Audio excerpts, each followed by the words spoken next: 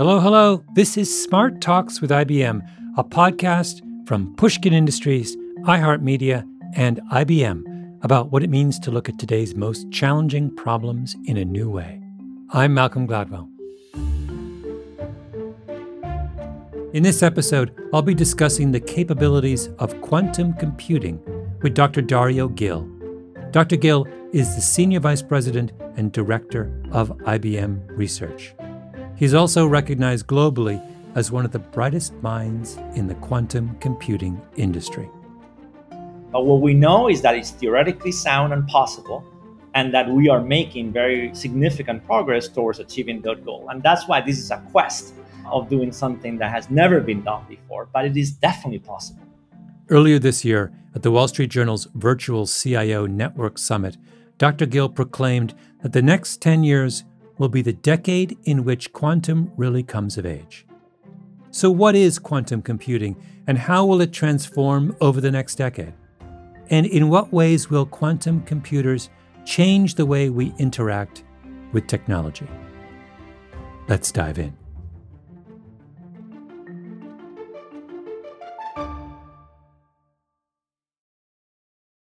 Thanks for joining us, Dr. Gil. It's a real pleasure. Thank you for having me, Malcolm. It's a pleasure to be with you.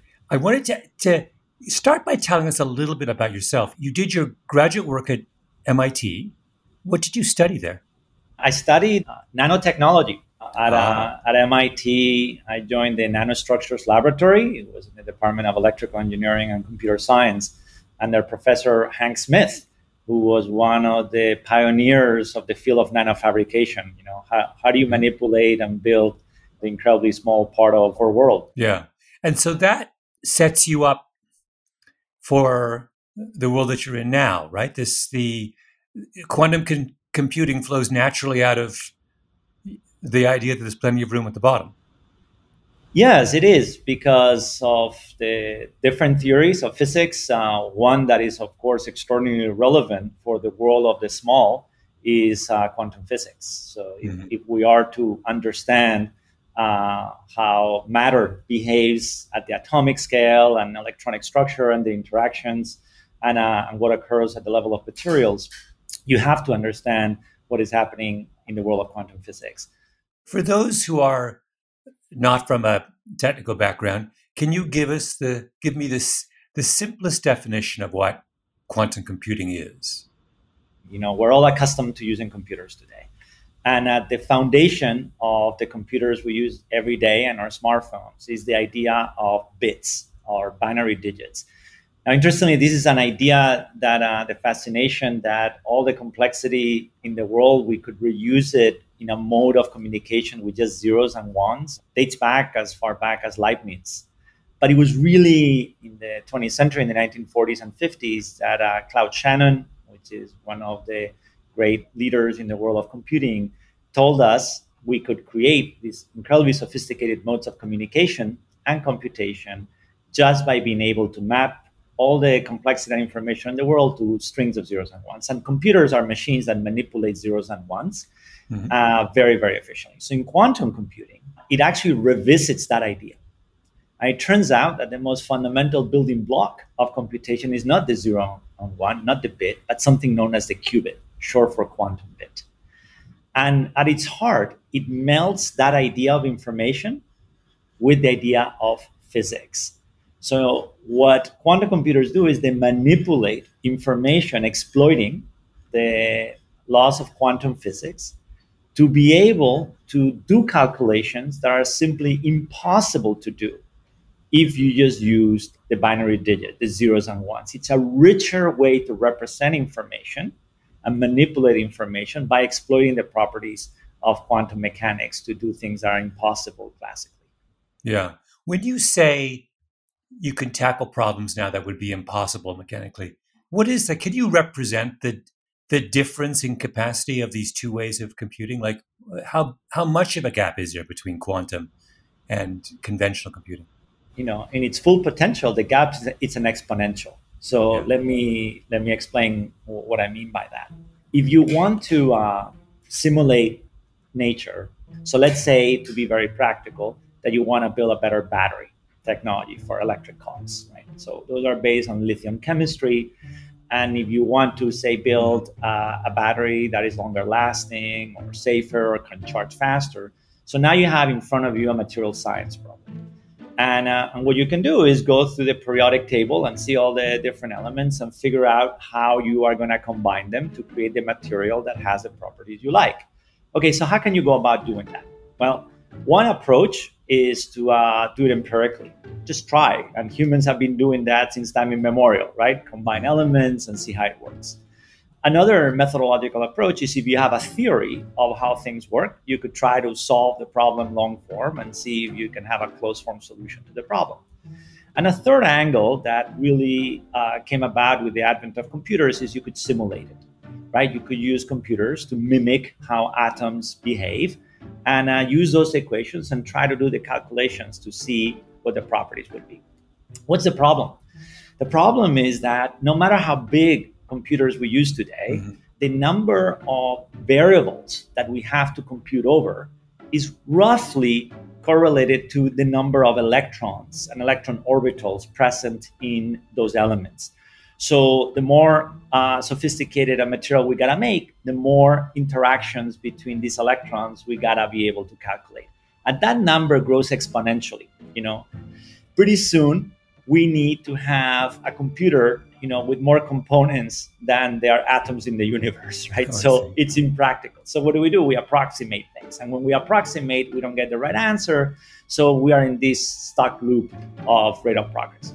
What is interesting on quantum is that for modeling those kinds of problems, instead of having an exponential, meaning the more electrons we add, the number of calculations blowing up, now it's a relation that looks more like linear, meaning I only need one more qubit, roughly speaking, to model another electron.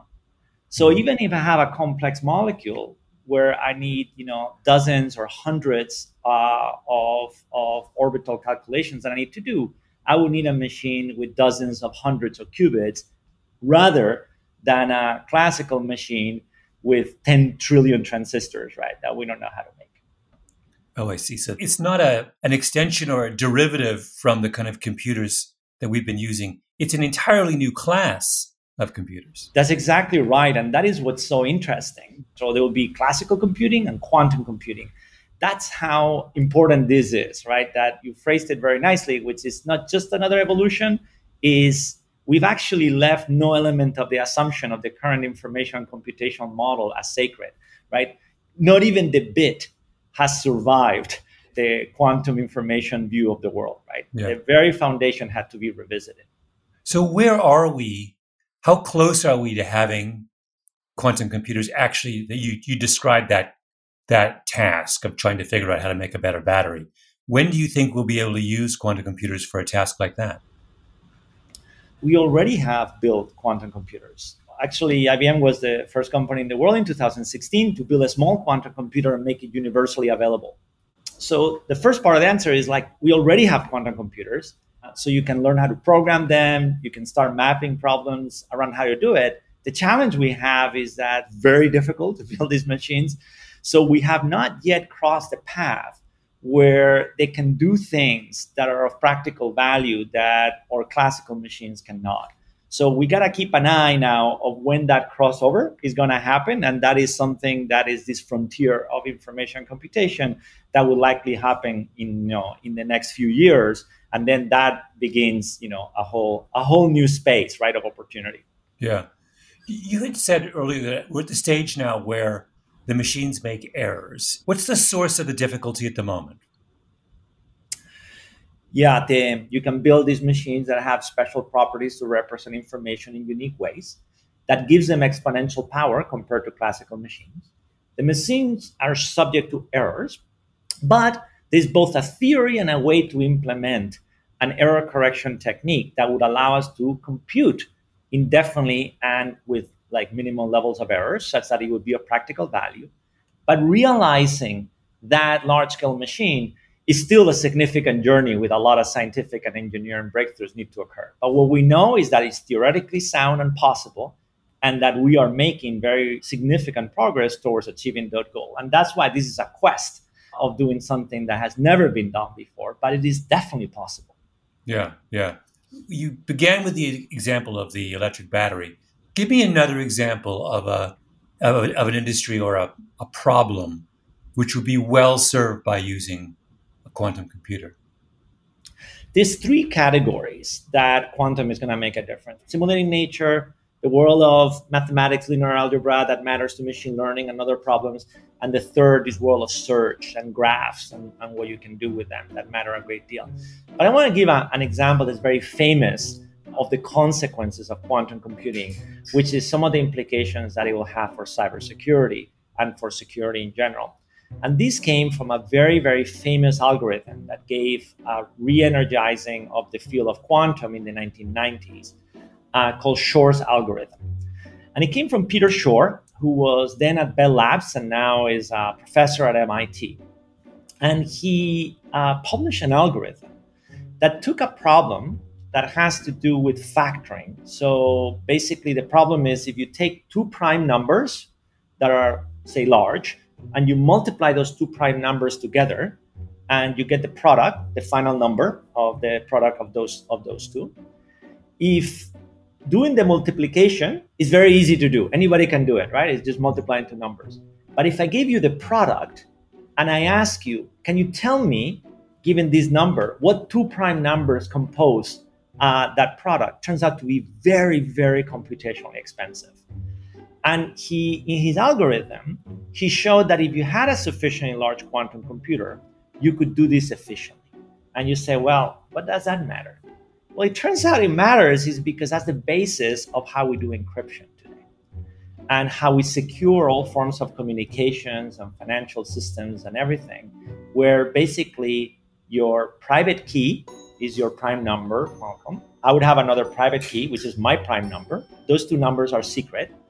And when we multiply them, that's the public key that we share over the internet and so on, the protocol. Everybody sees our public key, but they cannot calculate our private keys. But if you had a large enough quantum computer, now you could. So there's a big implication that the encryption protocols of the world need to be changed to prevent future quantum computers from decryption. So that's not the fault of quantum computers, but it's an example of the consequences. We build all sorts of assumptions in the world about what problems are easy and hard to do mathematically. And this technology will alter that equation. Yeah. Yeah. There was something I was thinking about when you were talking. I was imagining the world of clinical trials of a promising new drug, which are now conducted in exactly the same way, basically, as they were conducted 100 years ago. You put it in people and observe differences between, the experimental arm and the control arm. And it's because the task of modeling a drug's interaction with very, very different human beings is too complicated. Is this the kind of thing that down the road we might be able to simulate a drug trial? Yes, the opportunities of these advancements is to accelerate discovery. The rate of time from invention to realizing the capability, to compress it very significantly, perhaps by a factor of 10x in time or 10x in cost. So you're absolutely right that the only path that we have to improve our experimental capacity to be able to determine and compress how efficient we can do it is to be more sophisticated as to how much we need to test. And the trade-off, the thing that you can balance is if I can compute essentially to do virtual experiments, but to do it with the level of accuracy that is required and the level of fidelity that we would see in the real world, then it's a net gain.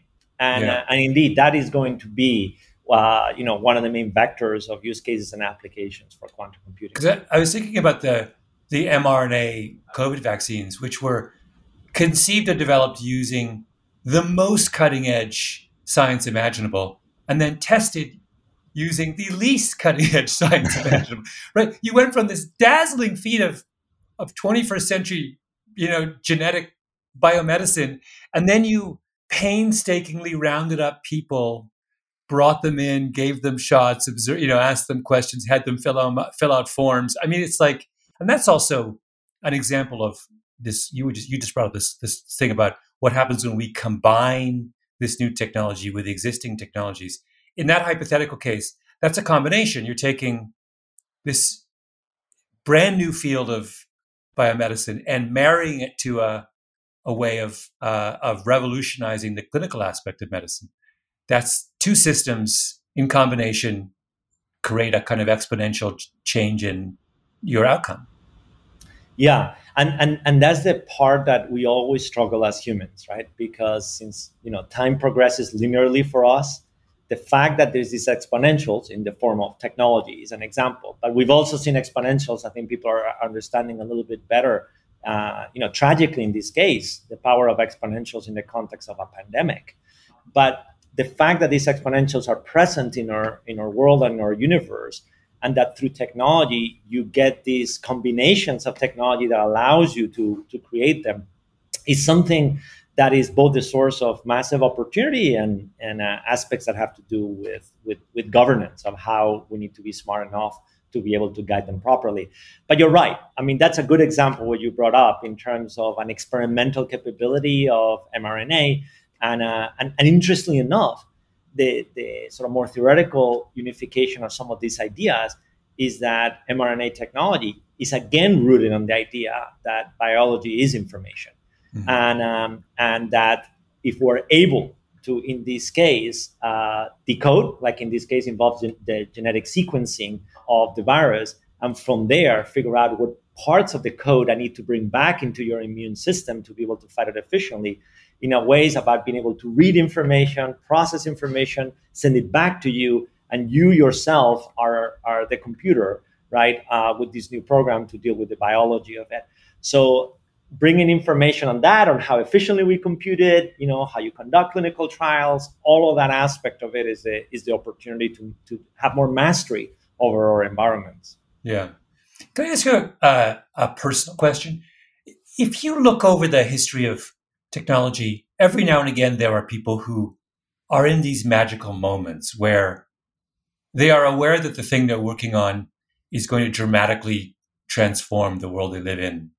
You can imagine someone working in Edison's lab, or someone working in the Manhattan Project in the desert in 1943, or we can all identify. You're in that position. I believe that to my core, and I indeed I feel that way, and the team feels this way. That we have assembled a team that is the finest team in the world, that it is designing and imagining and creating these quantum computers. And there's not a doubt in our mind that as difficult as this quest is, it has that potential. It's one of those things that it alters the equation of what is possible to do with technology. It is one of these things that will be definitely in the history books in terms of information and computation and what it means. And I think that brings us an enormous amount of energy into us, right? Because when we come to work every day and when we see the progress we're making, is this feeling of being absolutely at the cutting edge, where every day that the team makes progress is the actual boundary of knowledge and possibilities in the field. And it just feels magical, right? And both our successes and the challenges as we push forward, are colored by this passion of saying, boy, but this is a frontier of humanity, and and we're all working together to do it as well as we know how to. Let's explore this idea, the potential of combining these different computing forms. Give me some more practical examples of what combinations look like. If we're gonna put them in the proper context, what's happening with technologies like quantum and AI, I like to say that they need to fit in the context of a method. And the method that we're most passionate about is not a new one, it's the scientific method.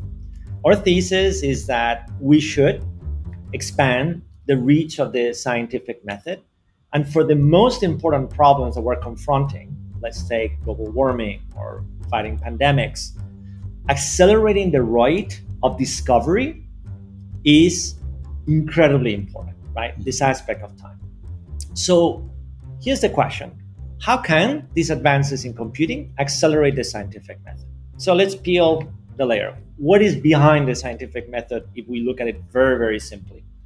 We would say is the act of learning from the past. So you gotta, know and exploit the knowledge that has been accumulated. That is typically in the form of documents and books, etc. You need to then be able to generate hypotheses that can be verified or nullified. You got to conduct experiments, and then you got to share it with a community for feedback and go through the loop again. You say, well, how can these technologies help you?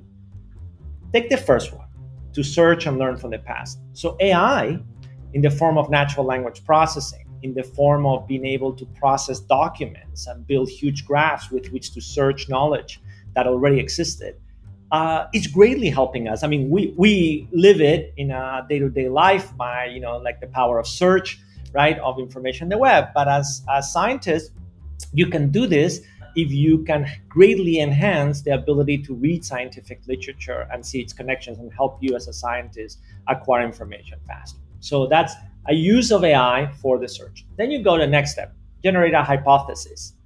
Well, to generate hypotheses, there's a beautiful new area in AI called generative models. We may be a little bit more familiar with the use of neural networks inside AI to do the task of classification, right? If I give you images, you give me labels, right? Say, well, this is a yellow car, a red car, and so on, and it gets done with a neural network. Perhaps people are less familiar with using now some of these neural networks to do generation in terms of classification. So I give you, I say, hey, design to me a chair that looks like an avocado, right? And the system can automatically give you hundreds of thousands of different designs and so on, right? So now you can use this generative capability to imagine new molecules, back to connected to our idea about chemistry and lithium chemistry. So I have these properties I want. Give me molecules that may fit that criteria.